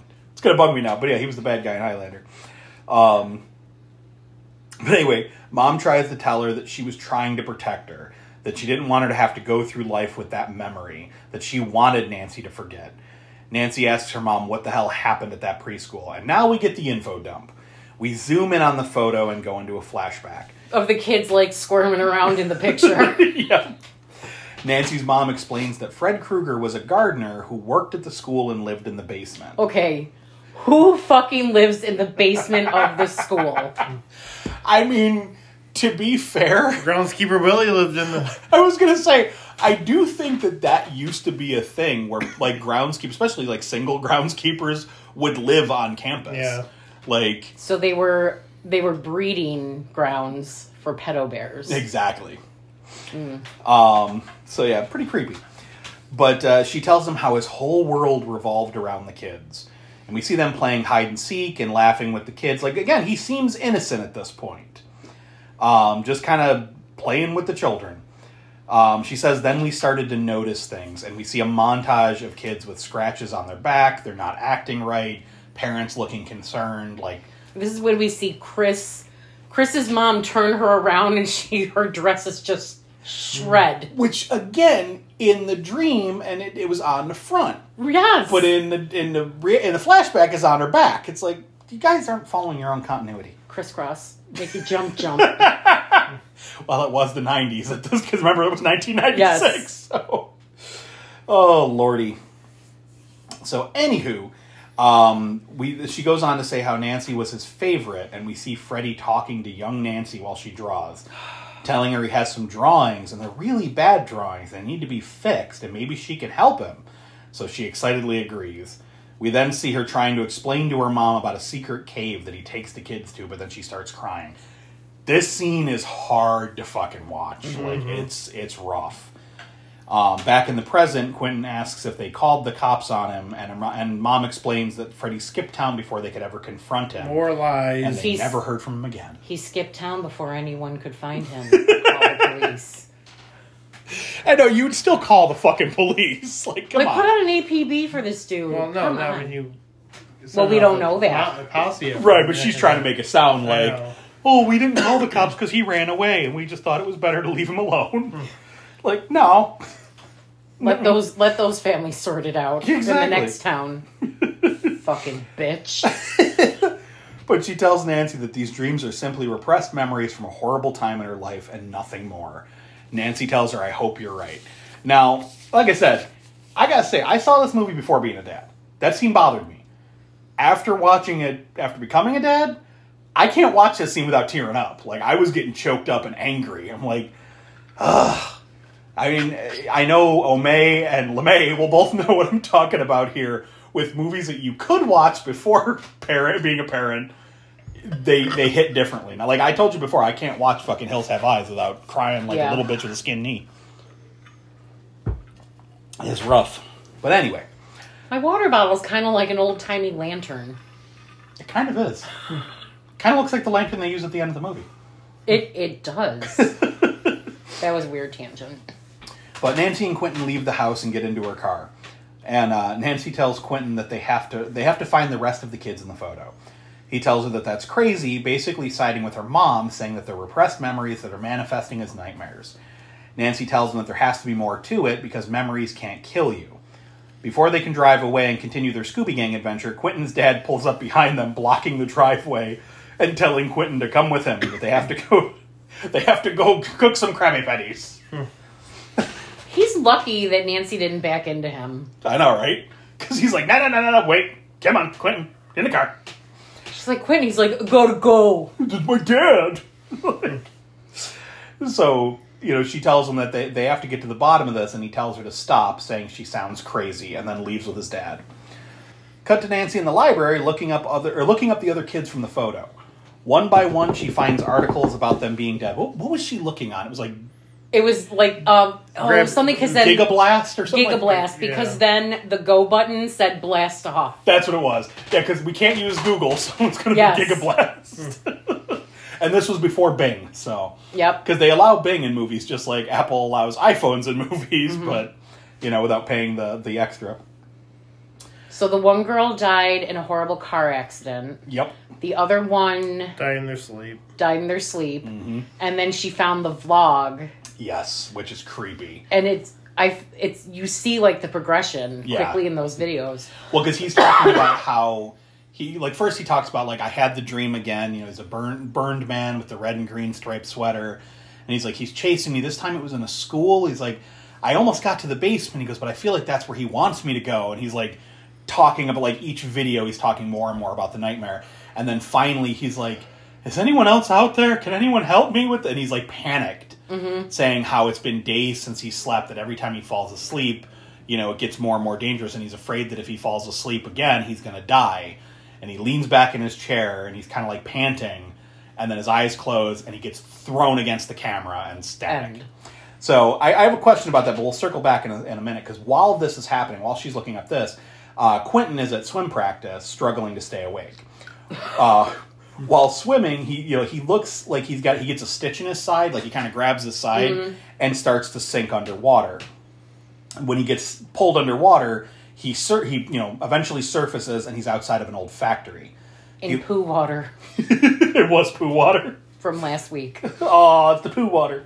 That's old poo water, too. Well, by the time this comes out, that episode will be coming out 2 weeks from now. Oh, okay. We're recording these out of order, guys. But yeah, so he looks around and sees human Freddy, so before he was all burned, running down between the factories that are all around him and being chased by several cars. He watches as Freddy is cornered in a small boiler room by all the parents of the kids, including his own dad. They're ready to kill him. Freddy locks himself in and pleads with the crowd, saying, "Whatever you think I've done, I didn't do it. I'm innocent." So, and again, the way you said at the beginning of the episode, the way he delivers this performance, you actually have to question, oh shit, did he actually do it? Are they wrong? Mm-hmm. Again. Because as this scene goes on, this flashback, Mom asks Clancy Brown, well, did you find the cave? Yeah. And he's like, no, doesn't matter. Yep. So, yeah, they're, she keeps suggesting call the cops, and he's like, this ends tonight. And he was gonna die tonight. He was gonna die tonight. He had the blackest eyes. Oh, God, I hate that movie so much. But I had to do it. So Quentin's dad gets a gas can out, stuffs a rag in it, and lights it. Because everyone's got that in their trunk. Oh, yeah, just a gas can rolling around. Yeah. So he throws it through the window, yelling, "This is for my son." Inside, Freddy starts to freak out as the fire quickly spreads all around him. Now, I like this scene, but I could have absolutely done without this one moment. Because as the fire gets on him, he's stomping it out, freaking out, and he decides to rip off his jacket to expose the sweater. Like fucking Clark Kent becoming Superman. It's just, it was dumb. It's like, all right. But the parents yell for him to get out of there, and suddenly there's an explosion from inside. The fire engulfs the building, and Freddy runs out in a ball of flame straight at Quentin, who's still watching. Smash cut to Quentin being revived outside the Oh my pool. god. And the swim coach is just like, you okay? Right? You alright? And then he's like, Spits out all the water. And then, we cut back to Nancy in the library, and this is where we see the whole, like, upload thing. But Quentin comes to Nancy in the library, she tells him that all the other kids are dead, and he tells her, I know what happened. Do you, though? You had a dream. Like, do you know what happened? Smash cut to the two of them storming into Quentin's dad's office, and Quentin accusing his dad, saying, you killed Kruger. He's like, shut your mouth. What's the thing? He shuts the door, and he tries to talk to his son, and Quentin accuses his father of killing an innocent man, saying, we were just kids. Kids say anything. He goes, did you ever find any proof? Did you ever find the cave we talked about? And he's like, no. And he goes, you killed an innocent person. He's like freaking out. He goes, there's not a day that goes by that I don't think about that night. And he goes, good, that's the least you deserve. And I was like, ooh, that's brutal. But see, I like this. It struck a nerve with me because this is something that I feel like modern society, we live with constantly. Of the, I don't have information other than this little tiny piece of this little nugget, and I'm going to run with it and pretend I know the entire story, and no one can convince me otherwise. And we see that a lot nowadays, and it's like, ooh, that's a slippery fucking slope. Yep. So, but again, I think that concept, if done right, can lead to a really cool horror story. Mm-hmm. So, like, the idea of, like, mob justice because of people getting whipped up into a frenzy without all the facts. Like, I really do feel like that they could have played more with that. But this is where, so Quentin and like I said, Quentin and Nancy storm out of his office looking all pissed off. So this is where Act 2 ends. What are you guys thinking? Oh, the tension is building. Indeed. It really is picking up, though. Yeah, I agree. I like Act 2 a lot. Yeah, it's moving at a good clip now. You're learning more. You're still questioning something. I like I said, I like the wrinkle of is he innocent or not. Because I feel like that adds a whole other layer to the Freddy Krueger mythos that we would have never had, you know? But anywho, Act 3, Nancy follows Quentin through the halls of the school, and we get what is my least favorite of the reuse scenes from the original. Because we get the body bag scene. This time, Chris is in the body bag and gets dragged by an invisible force. But after being dragged away, she's now standing in the place she was just dragged from, in the body bag, laughing like Freddy. Why? Like, she's awake. But why is that scene even there? Because in the original, it makes sense. Nancy sees Tina getting carried away in a closed body bag. Like, this is one of the few movies where they don't just carry him away in a sheet. Right. We see the body bags getting brought out of the house. So Nancy has that association of her friend being in the body bag. So when she's falling asleep in class and she looks over and you see Tina standing there going, Nancy, like pawing at the bag. And then she like blinks and there's just a trail of blood. Yeah. She goes out and we see we see Tina laying in the hallway. And then the invisible force picks her legs up and slowly drags her down the hall around the corner. That scene is so fucking scary that like literally it is in my top 25 scariest things in a movie of all time. Like, it still to this day gives me the willies anytime I watch it. More so than that snippet in Exorcist 3 of the nurse. You're gonna have to refresh my memory. It's been a while since I watched Exorcist 3. I'll post it on your Facebook. I'm sure once I see it, I'll know what you're talking about. But I haven't watched Exorcist 3 probably in about 15, 16 years. It's been a long time. I do want to watch it again, though. That's one of the ones I like. So watch 2. So I would say, The Heretic and Part 4 are not that good. There is a cool scene with the hyenas in Part 4, though. But anyway. No, I love that scene in the original movie. I think it's fucking terrifying and unnerving. And this one just feels like they were like, well, what do we do now? Use something from the original. And it's like, but it wouldn't have bothered me so bad if she just got dragged around the corner. But the fact that she disappears and reappears, like, just standing there, it's like, why? Like, I don't know. And she's out and sleeping. Well, she's doing the micro naps. Oh. Even though she's walking? Well, yeah, she stops and stands there for a second. Because Quentin says to her, he's like, he asks her what's going on, and she's like, I just saw Chris in a body bag. And he goes, you've been up too long, you're micro napping. And it's like, yeah. Again, I totally agree with what you're saying. But they try to explain it. So he tells her that they're running out of time and they need to find the preschool, and the two of them take off. Cut to the duo arriving at a pharmacy so Quentin can get more pills. Oh my god. The exchange between him and the pharmacist is so funny. Addict in training. Just gonna need this refilled here. Sorry, you don't have any refills on this. I'm gonna have to call the doctor. No. I've been on them since I was like 15. So you're just gonna go back there and refill them. He goes, come on, it's easy. No. He's like, no. No. He's like, no, sir, I'm not gonna do it. No. He was so calm. But like, so while he's in there arguing with the pharmacist, Nancy is in the truck.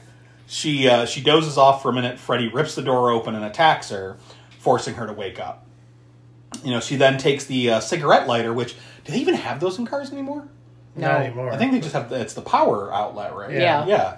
I say, so that wasn't working today. No. Right. But she took the cigarette lighter and pulls a Jennifer from part 3 and just burns her arm, hoping to stay awake. So she ends up like getting herself out of the car and like drags herself into the store. And this scene between the two worlds, I think that's really cool. Yeah. I really like it, but in my head, all I could hear was, get out of my dream, get into my car. So, like, I kept laughing because I kept thinking about that. Oh, my God. Out of my life. Oh, my Lord. Oh, what a feeling when you're dancing on the ceiling.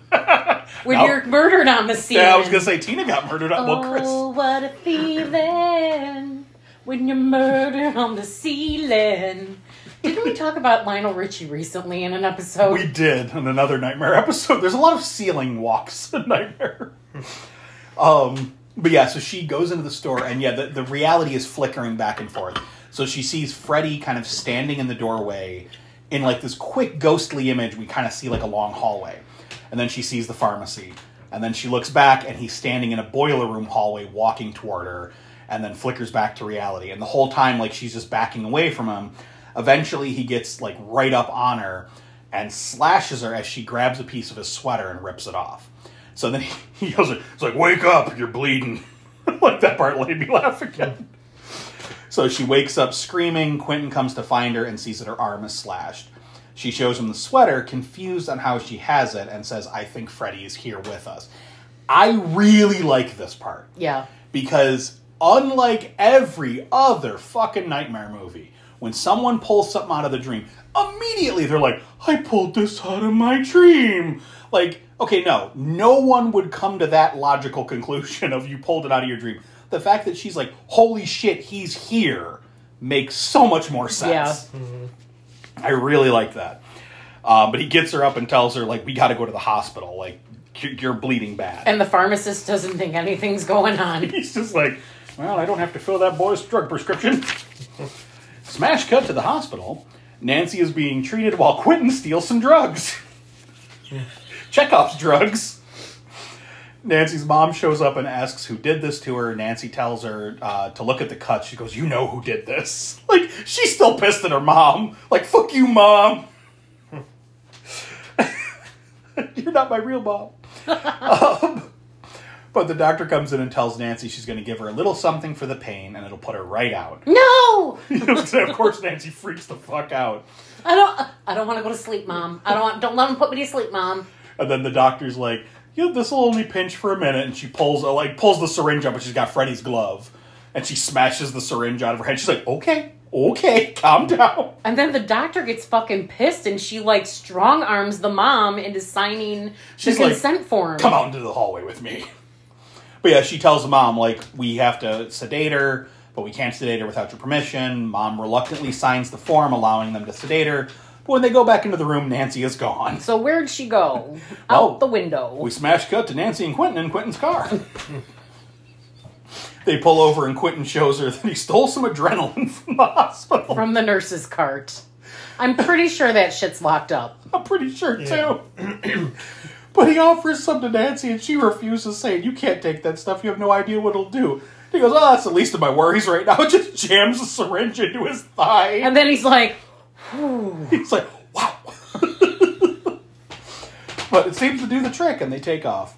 On the drive, the two make some small talk, trying to stay awake, and suddenly Quentin sees Freddy standing in the middle of the road.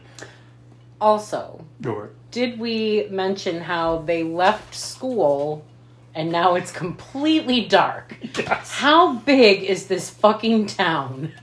Keep in mind, it was dark when they arrived at the pharmacy. Yeah. So how big is this fucking town? This is, let's see, we've seen this in May, we've seen this in Prom Night, My Bloody Valentine, several other films where it's like, it's daytime, no, it's nighttime, now it's daytime again, like, what happened? Very confusing timeline. But, so when he sees Freddy in the middle of the road, he swerves and ends up crashing the car. So now they have to make the rest of the trek on foot. Eventually, they find the old preschool and head inside. They look around and find Freddy's room in the basement. Eventually, they find the secret cave the kids were talking about. Oh, look, there's something behind here. Yeah, it's a room, like almost like a little... A crawl space. Yeah, but it's a whole room. So it's almost like they put up a false wall, and then there's like a crawl space entrance behind like a bulletin board. Yeah. You know, so they rip down the bulletin board, they find the little like hatch, they crawl in, and there's like a whole ass room in there with a bed and everything. And it's like, oh, you know what happened in there. But, so yeah, Nancy immediately remembers having been there before, and we get a flashback of her and Freddy painting pictures on the walls. Okay, I'm sorry. I giggled at this because I thought of in Zoolander when they're at the gas station. Because they're, like, throwing paint at the walls and, like, laughing. Giggling. And what was up with... I'm sorry. The little drawing that Nancy has in her room, in her sketchbook, in her fucking locker, it's hanging in Freddy's cave. It looks like a little penis man. It does. It's a little dick and balls man. Like, look, what is that? Come on. Maybe that's what it is. I was going to say, is this like an anthropomorphized penis that she's drawn? Like, come on. It doesn't make no damn sense. Oh, well, it makes sense, but it's creepy. But then Quentin finds the box. Yeah. He finds a box of Polaroids. And, he's looking at him. Nancy turns around and asks, what are you looking at? And he goes, you don't want to see this. And she takes the photos from him and looks and sees that they're all her. And he goes, we were wrong. He's not after us because we lied. He's after us because we told the truth. I was like, ooh, fuck. Like, that's creepy. Mm-hmm. So Nancy realizes that he brought them there so they would remember what he did to them. So basically, he wants to torture him with the bad memories. So she looks down at the piece of sweater that she stole from the dream and comes up with a plan. Cut to the two of them sitting on a bed, and we find out what her plan is. She wants to go to sleep and try to grab Krueger to pull him out of the dream. No, you can't do that. Yep. Yes, I can. You're going to wake me up. Okay. Well, I do. There's one thing I like here because, again, in all the previous movies where this is the plan, pull Freddy out of the dream, no one tries to stop the person going in. They're just like, yeah, all right, you do that, I'll wait here. Like, yeah. In this one, he's like, no, you can't. He goes, let me go. And she's like, maybe I'm the only one that can do it, because she holds up the piece of sweater being like, what if I'm the only one? So it's like, okay, I like that. I like that they actually addressed that there's the fear factor of, oh shit, you're gonna die if I let you do this. Mm-hmm. You know. But then they share a tender smooch. Oh, He's yeah. like, I'm going to take you out on a real date. Or does he say that in the car? Oh, he said that in the car, yeah. And she's like, what makes you think I'll go? And that's when Freddy appeared and they crashed and hilarity ensued. Womp womp, Freddy the cockblocker. But, yeah, Quentin, so basically Quentin agrees that, they have no choice.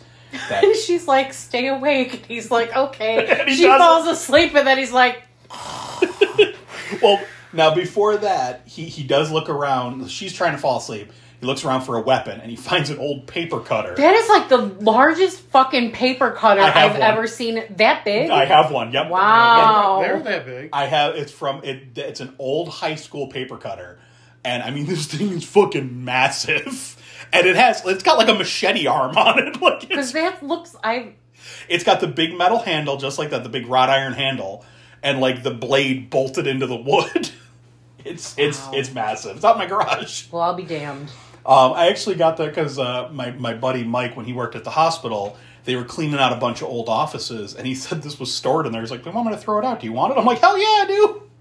So I have an old school paper cutter in my garage.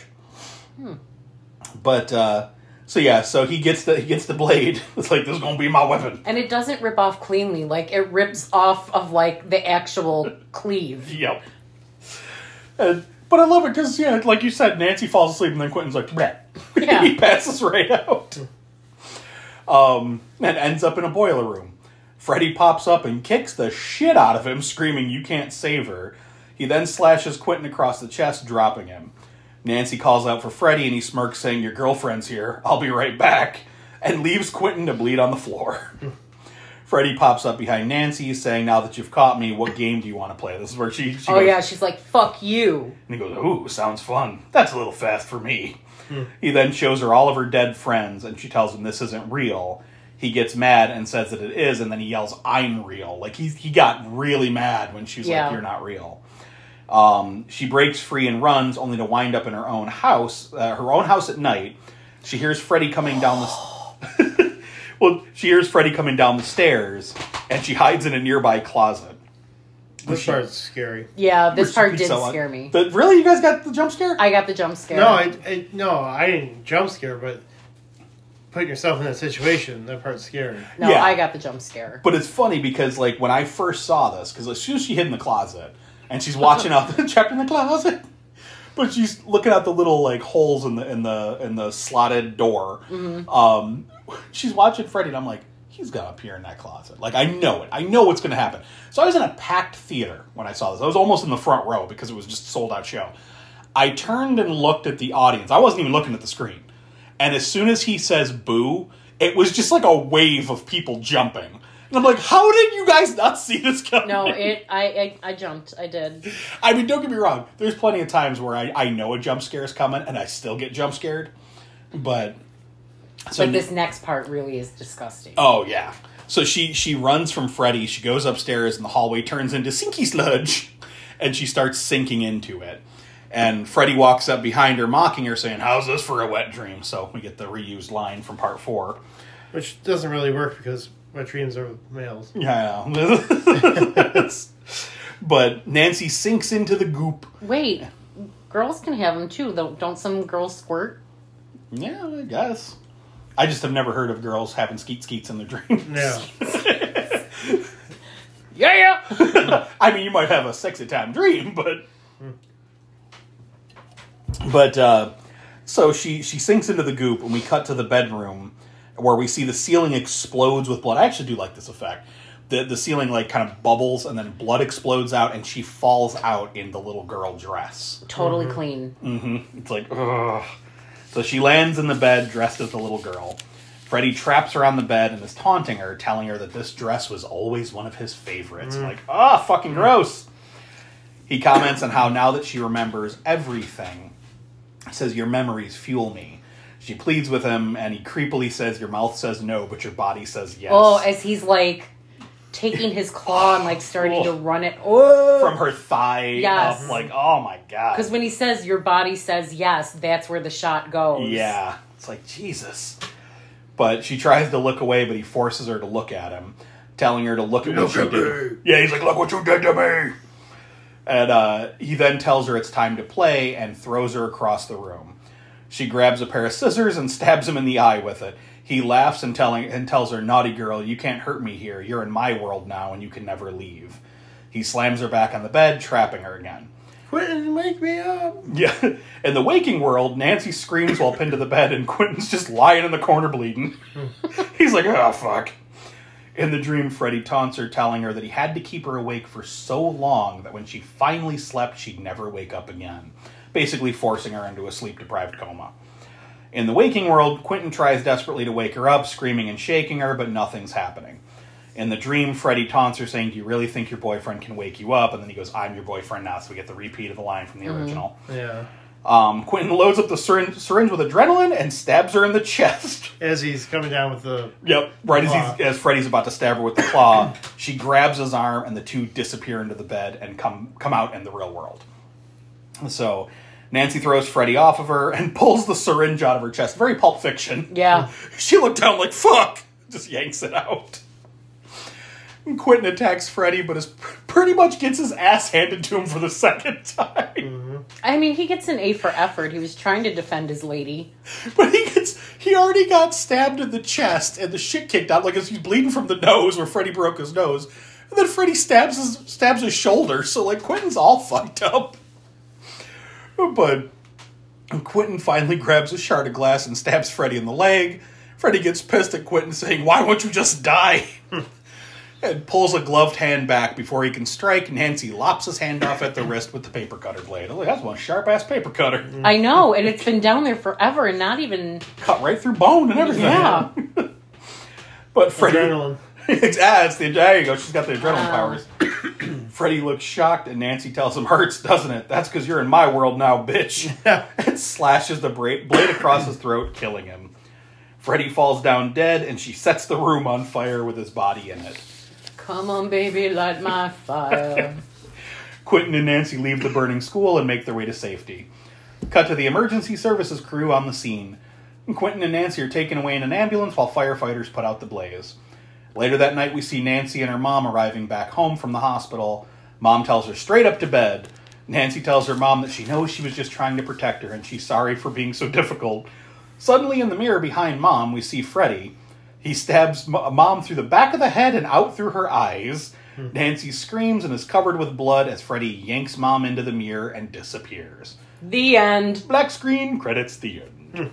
Now, have you guys ever seen the alternate ending? No. I can't decide what I like better, but I think I like the alternate ending better. So, going back into the dream when he's taunting Nancy, saying the whole "look at me," he goes, "I can make it the way it was," and he like pulls his hand in front of his face, and he turns back into Jackie Earle Haley, like so, Freddy before the burns, and he's like, "The way you liked it," and he's like taunting her. It's just really fucking creepy. And when she pulls him into the real world, he laughs and he goes, "Oh, what do you think? You can hurt me now because we're in the real world?" And he's like, he's still fucking with both of them, and like he's beating the shit out of Quentin, and she starts fighting back. Like she bashes his claw, like breaking the claw, and she's beating him, saying like, I forget how she worded it, but basically, "This is for everything you've ever done to me." And she's like, she beats the holy shit out of him, then lights his ass on fire. And it's brutal. I'm like, that feels like a more appropriate ending to a kitty toucher than just lopping your hand off and cutting your throat. Like, I really like the alternate ending. That's some I spit on your grave shit right there. Yeah. It's and again, it's so drastically different from what we saw in the other movies that I'm like, I like that. That's what I want out of a remake. And I feel like this is probably one of those things where it did bad with test audiences because it wasn't in the makeup. I feel like a lot of people, "There's no Freddy, it's Jackie Earle Haley. That's Rorschach." Does Mom still get pulled into the mirror? Yes. Okay. So, unfortunately, that still does happen. Okay. Because that did not hold up well. No, that was really bad. But, I mean, overall, final thoughts. I genuinely like this movie in spite of its many, many, many glaring flaws. Agreed. I would have loved to see what they had planned for the sequels, because after reading about it, it's like, I feel like once they got the origin story out of the way, they really could have gone in some crazy directions with this movie, or with this new franchise. It's kind of like, it's divisive, but Halloween, Rob Zombie's Halloween, kind of does its own thing a little bit, but still follows the beats of Halloween. Halloween 2 is it's a completely different animal from everything else Halloween, and I fucking love it for it. And I really wanted to see more of that version of Halloween. I feel like once they got this out of the way, they could have gone in that kind of a direction with Freddy Krueger. And I think I would have really liked it. But 'tis what it is, and we never got no more.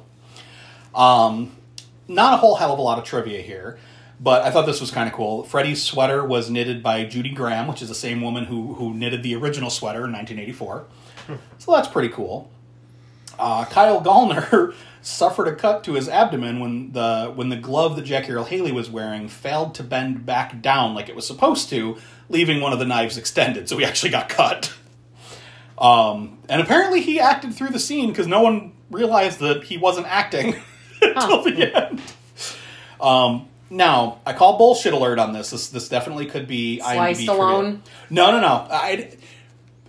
Holy shit. There were... If you look who was supposed to play Chris, like, it is that type of a joke. Because they had everyone from Kim Cattrall to, like, frickin', what's her name, to play Sidney Prescott? Neve Campbell? Neve Campbell. All these people who were, like, 10 and 20 years older than the character. I'm like, No one Maybe was if thinking it was in that. the 90s. Right. Not even Kim Cattrall, because she's like 85 now. I was going to say. 90s. This came out in 2010. Yeah. But No, I'm saying if it was in the 90s, Right. Nev Campbell probably could have played Chris. It doesn't make sense. But this is the scene I call bullshit on. For his big scene in the opening sequence, Kellen Lutz decided to not sleep for days to get himself into character. No. Bullshit. How would he remember his fucking lines? Yeah. Like, fucking IMDb. I call bullshit. It didn't say he acted after it. He maybe after he got the role, he might have done that. I mean, I guess for research, but Yeah, I think that's true. I think anyone who has had to stay awake for days isn't going to do it voluntarily. It's rough. If you really want that role, and actors are a different breed, though. That they is do true. that shit. Well, some of the crazier ones. Well, those are always the best actors too. Except for what's his nuts from Morbius. What, Jared Leto? Oh, I can't stand him. I hate Jared Leto. And he's one of those method actors that has to get into the method. Like when he was playing Joker and he was like sending dead rats to his castmates and shit like that. He's a fucking weirdo. Apparently Heather Langenkamp was offered a role in this, but declined because they were just like, you could play the opening waitress. And she was like, no, I'm out. Or how about she's a shitty actress? Heather Langenkamp is not a good actress. No, she isn't. I love her as Nancy. Like, she shouldn't be, like, turning down too many things, let's be honest. No, I mean, she got plenty of money. Does she, though?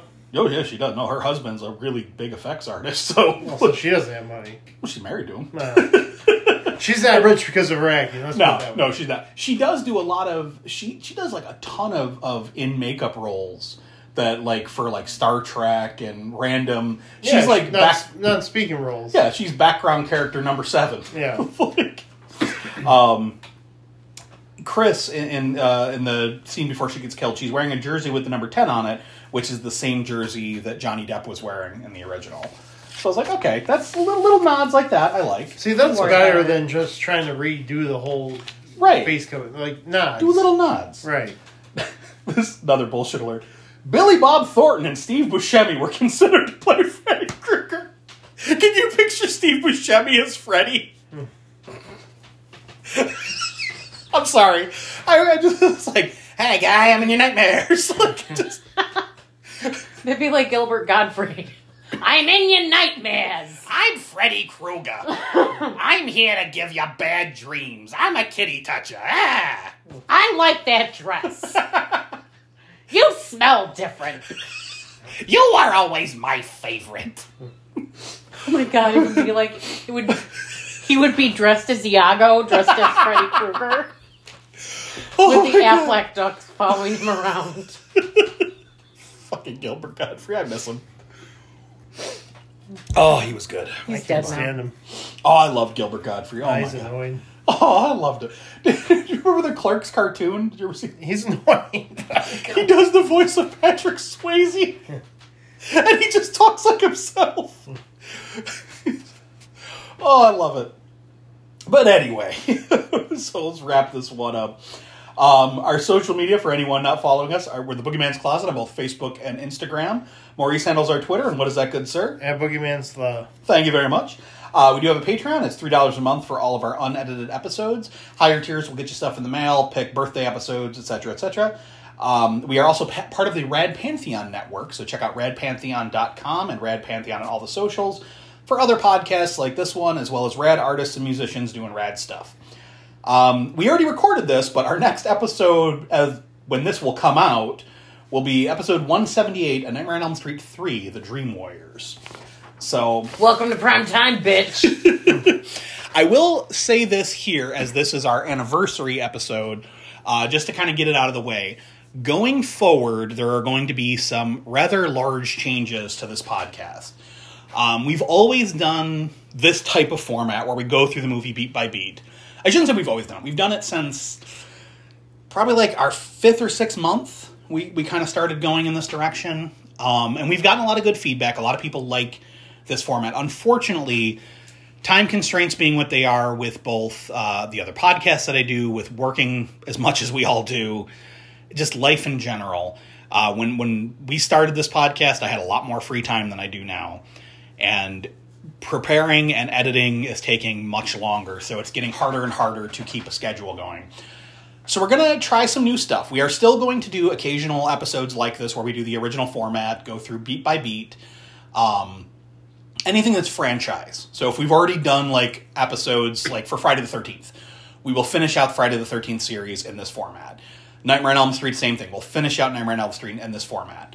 But newer stuff, we're going to kind of go more to a conversational podcast. The episodes will probably be a little bit shorter. We still will mention a lot of stuff that happens in the movie, but it's not going to be beat by beat through the entire movie the way we do it now.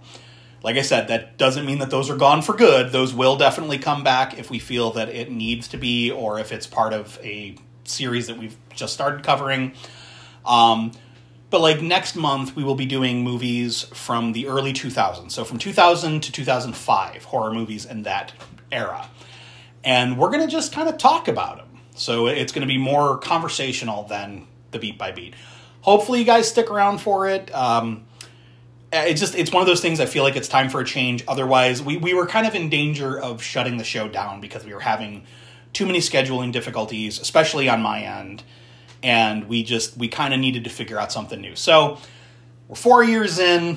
It's time to innovate, change the show up and try something new. So hopefully you guys dig it. I'm sure we're going to continue to have a lot of laughs and a lot of fun.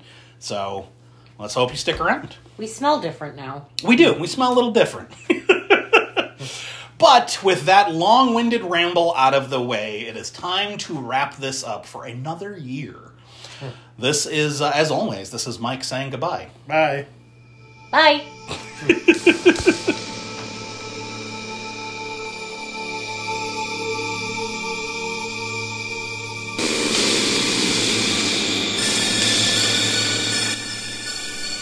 Thanks for listening. If you enjoyed what you heard, follow us on Instagram at The Boogeyman's Closet, where you can stay up to date with everything we have planned.